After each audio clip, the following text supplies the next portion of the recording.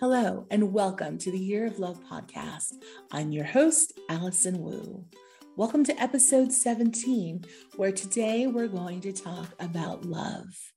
And love is in the theme of the great show Bridgerton season 2. Finally had a chance to actually binge watch it, and I've got lots to say, as I'm sure you do too. This is one where we definitely want to hear your comments and questions in the comments section, please. And so for those who are uninitiated, Bridgerton is based on a series of historical romance novels written by Julia Quinn, brought to you by Shonda Land, the wonderful team who brought us How to Get Away with Murder and Scandal. And while it's set in the Regency era, it's got some very au courant twists. And of course, it's about love, and that is ever enduring no matter what time period it is. So I think there are 4 key lessons learned from the Bridgerton season 2 series, which I'm going to tell you I loved much, much more than season 1. Sorry, Daphne and Simon, but I felt like this was a much more grown up, more modern romance that one could really relate to. So we're going to talk about what happens. So if you haven't watched the show, pause here, go watch it, and come back. For those of you who have already watched it, let's dig in. All right, so first lesson learned is definitely about being clear why you're in a relationship and what you want from it.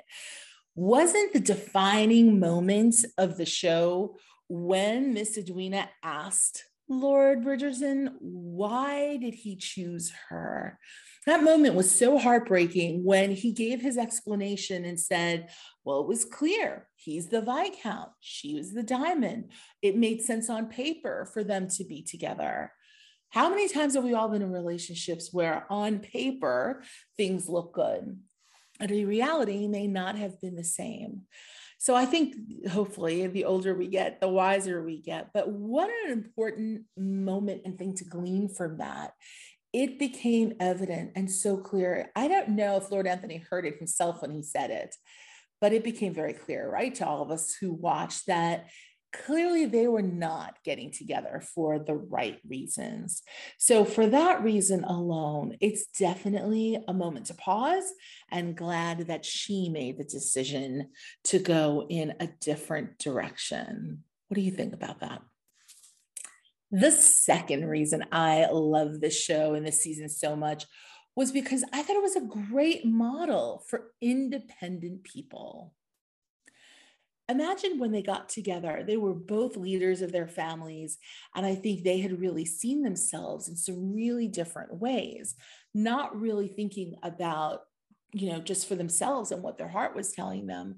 But I think on paper, they were trying to figure out what was going to be the best choice for their family. I'm nearly certain every last one of my brothers and sisters secretly despise me, my own mother at that, despite the fact I've lived the better part of my life for them, and yet still, all I find myself thinking about, all I find myself being able to breathe for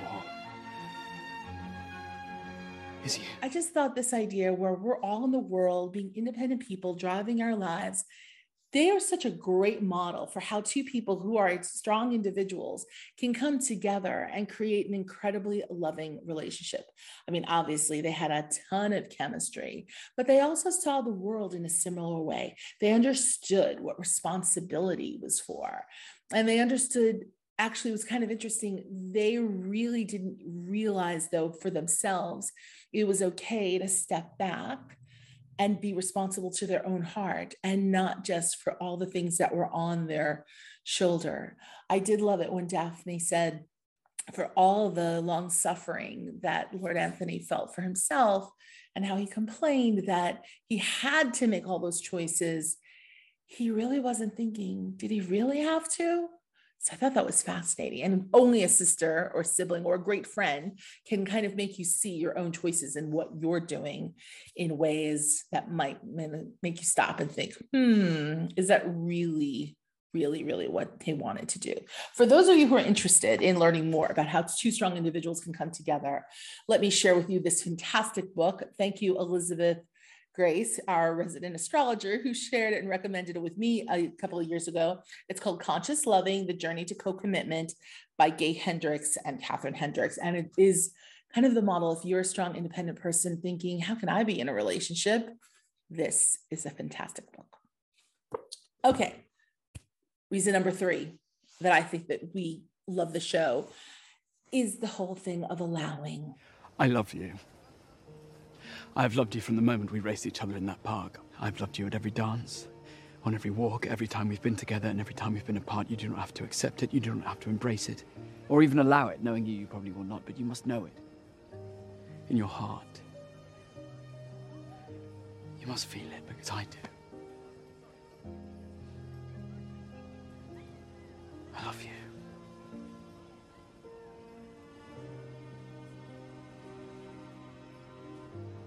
I do not know what to say. You do not have to say anything. I do not think there is anything else to say. Other than I love you too.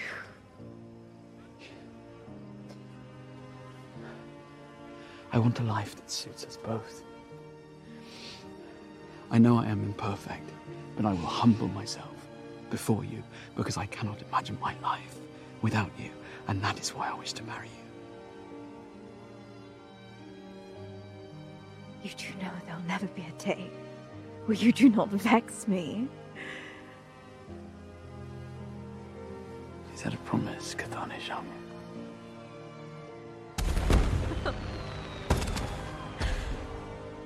As you see in that clip, allowing yourself to be loved is such a huge part of what makes manifesting the relationship of your dreams possible. You know, it's not just this concept, it's also, Jerry and Esther Hicks who talk about this whole thing of manifestation and why it's more about allowing. And sometimes that's why when we ask for things, we want things to come into our life and they don't, we haven't allowed them to come in. And there's lots of reasons, I think, why that can happen. Sometimes I think we feel like we have to earn it. And I think you see that in Bridgerton too, where Miss Sharma's mother says to her, you never had to earn your place here. You are always worthy of love. And let's just break it down for a moment. It's fascinating that Miss Sharma, never saw herself as being the person who should get married first. And it was because she held that belief that no one around her, neither her mother, any of the people in their surroundings ever asked, why isn't she focused on getting married first instead of the younger sister, which at that time was not actually the way things happen. So it's really interesting that if you want to change people's perceptions, we always think we have to go out there and change what other people are thinking. You actually have to change your own perception. And once she allowed love to come in and realized that she had the right to be happy, everybody else kind of realized, of course, she should be happy. Why shouldn't she be the one who marries the Viscount? So really fascinating lesson about allowing. It reminds us again that we need to allow all the good things that we want to come into our lives too. That is such a huge, huge piece of it. And finally, the last piece. I mean, this is absolutely happy ever after, and you look at them being incredibly happy. I mean, I think this is a couple we're going to want to see more of. We're going to want to see how their lives evolve. I, for one, can't wait to see how they end up, raising a family, being the leaders in the community. They're both going to have independent individual lives that are going to be very interesting. And I think that's what's so exciting about being such a great model is you'll see them love and grow together as time goes on. They'll certainly have passions like cricket and other wonderful things, but I think you can see these two having really an interesting life that we're going to want to be part of. I, for one, if we're thinking about season 3, I know there's a real question now about what novel will they make season 3 about. I really want to see more of Anthony and Miss Sharma. So I certainly hope that we will definitely get to see more of their relationship grow and evolve into a mature one too.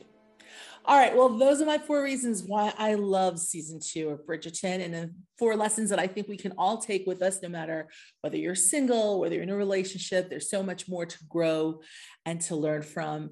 I also love the whole notion that you can grow through a relationship.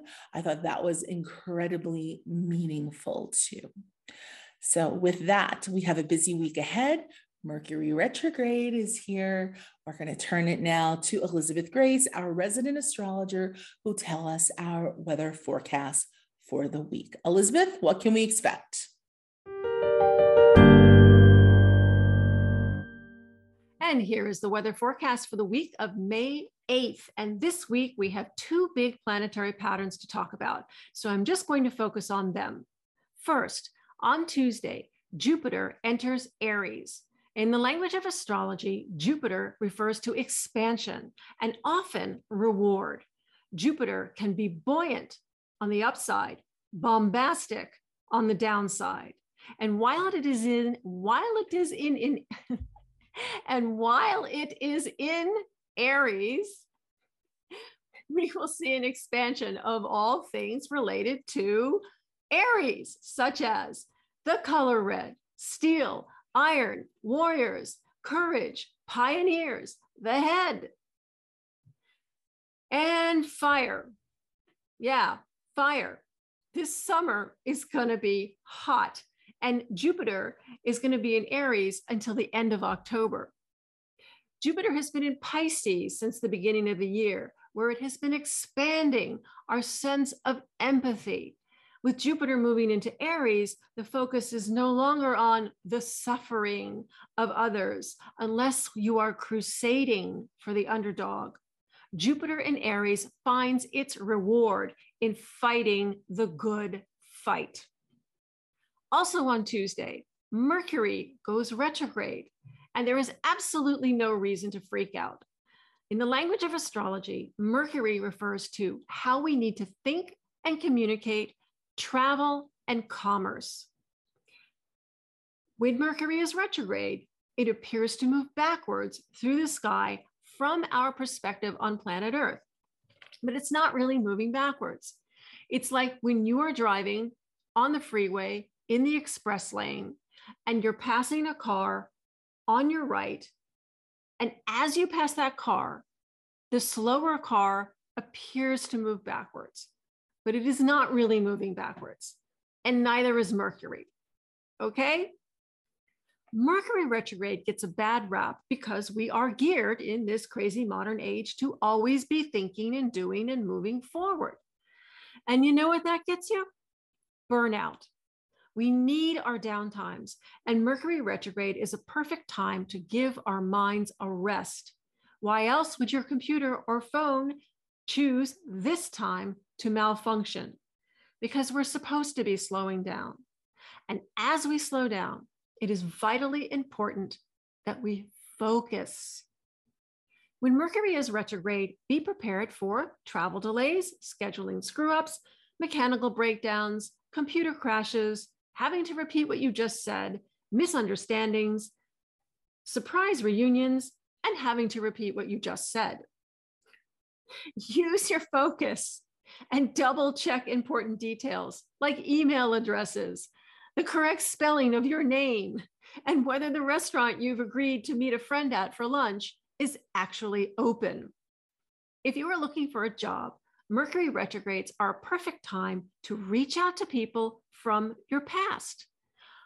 Go through your address book and trust that your contacts will be all too happy to hear from you. But don't be frustrated if your target is on vacation or keeps rescheduling your meetings. In your business, you'll need to make sure that all communications have been received and are clearly understood. Make sure all of your data files are backed up. Do it now. Also, be aware of a higher than average probability for delays in shipping and travel arrangements. And for this, you'll need an extra dose of patience.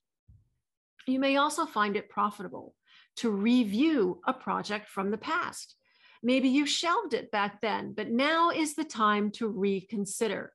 However, be advised that a spontaneous, out of the blue idea for advancement may not be so sound when Mercury turns direct. This is why the conventional wisdom advises against finalizing and signing contracts on deals that are made during Mercury retrograde. An exception might be made if you are renegotiating or relocating. But if you absolutely must close a deal, and sometimes you have to, just triple check everything. This is a great time to schedule a corporate retreat. Any activity that affords you the opportunity to review past performance is encouraged. Research on a new strategy is also favored, but don't act on it just yet.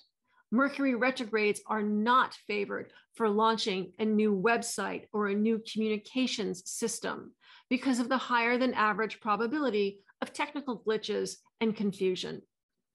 You want to adopt a playful attitude of flexibility to whatever twists you encounter. Avoid making major purchases, especially electronic ones. Don't believe everything you hear or read in the papers, although we're probably going to hear and read an awful lot because Mercury retrograde has a very strange way of digging up the past. Rumors have a higher probability of spreading during Mercury retrograde. Avoid losing patience. That's a big one. When in doubt, be silent. Mercury turns retrograde on Tuesday, May 10th at 4 degrees of Gemini. It retraces its steps all the way back to 26 degrees of Taurus, where it turns direct on June 3rd. It comes back to 4 degrees of Gemini on June 18th. So that's the whole span of this Mercury retrograde.